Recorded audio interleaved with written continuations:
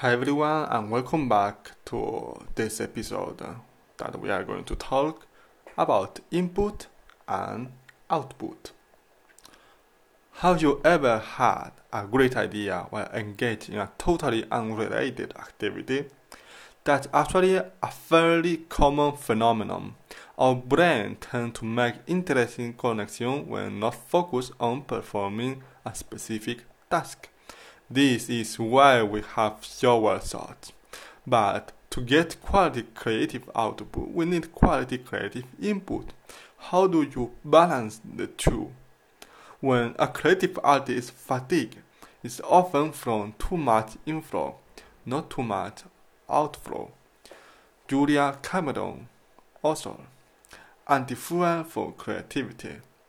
Information overload, infobesity, or whichever name you decide to give it, there's no doubt we live in an era where the overall ability of information, any type of information, is not a problem anymore.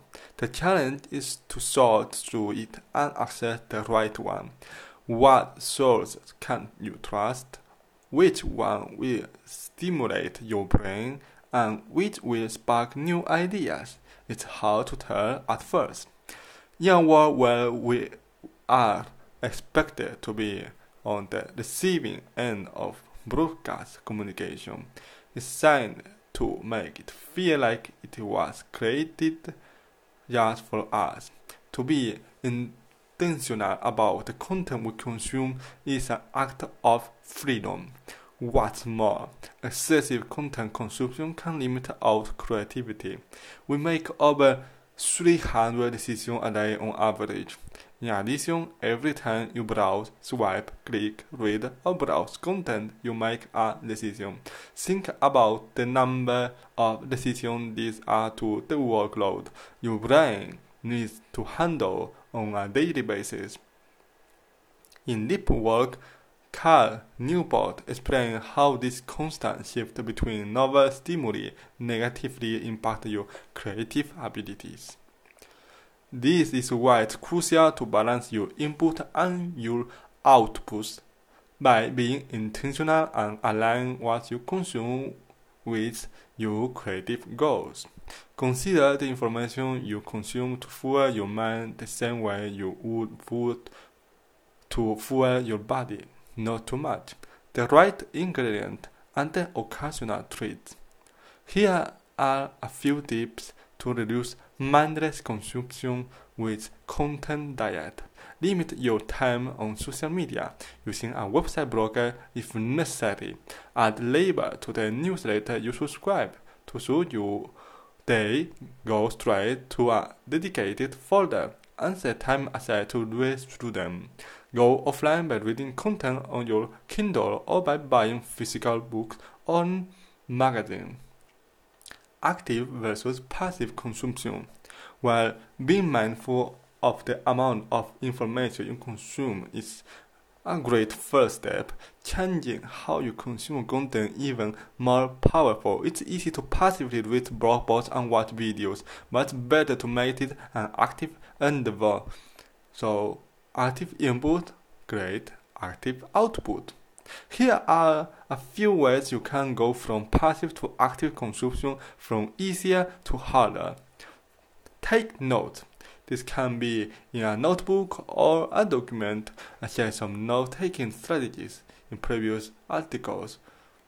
Send the link to a friend you think will be interested in the content with a couple of thoughts of your own. Write a blog post about what you just watched or read. Structure your thoughts and share them with the world. Not only active consumption will help you become more intentional with the content you consume.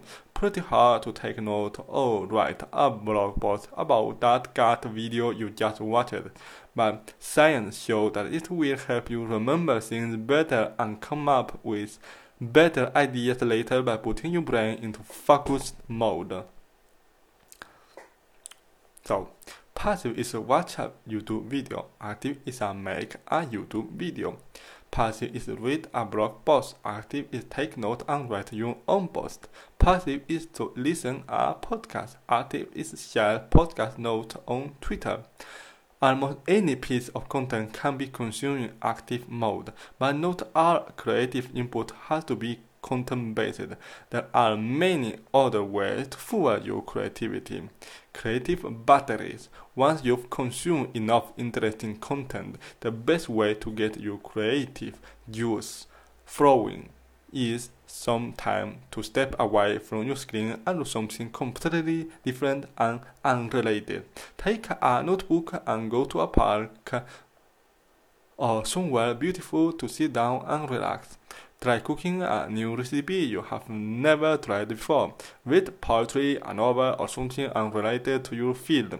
Take a train to go visit a new town and take some photo like a tourist. Go to a library and explore a random island. Find a local meetup in an industry you know little about. All brains are great at making random connections given we let them do their job, and ensure we have the right balance between input and output, as well as focus and diffuse mode of thinking.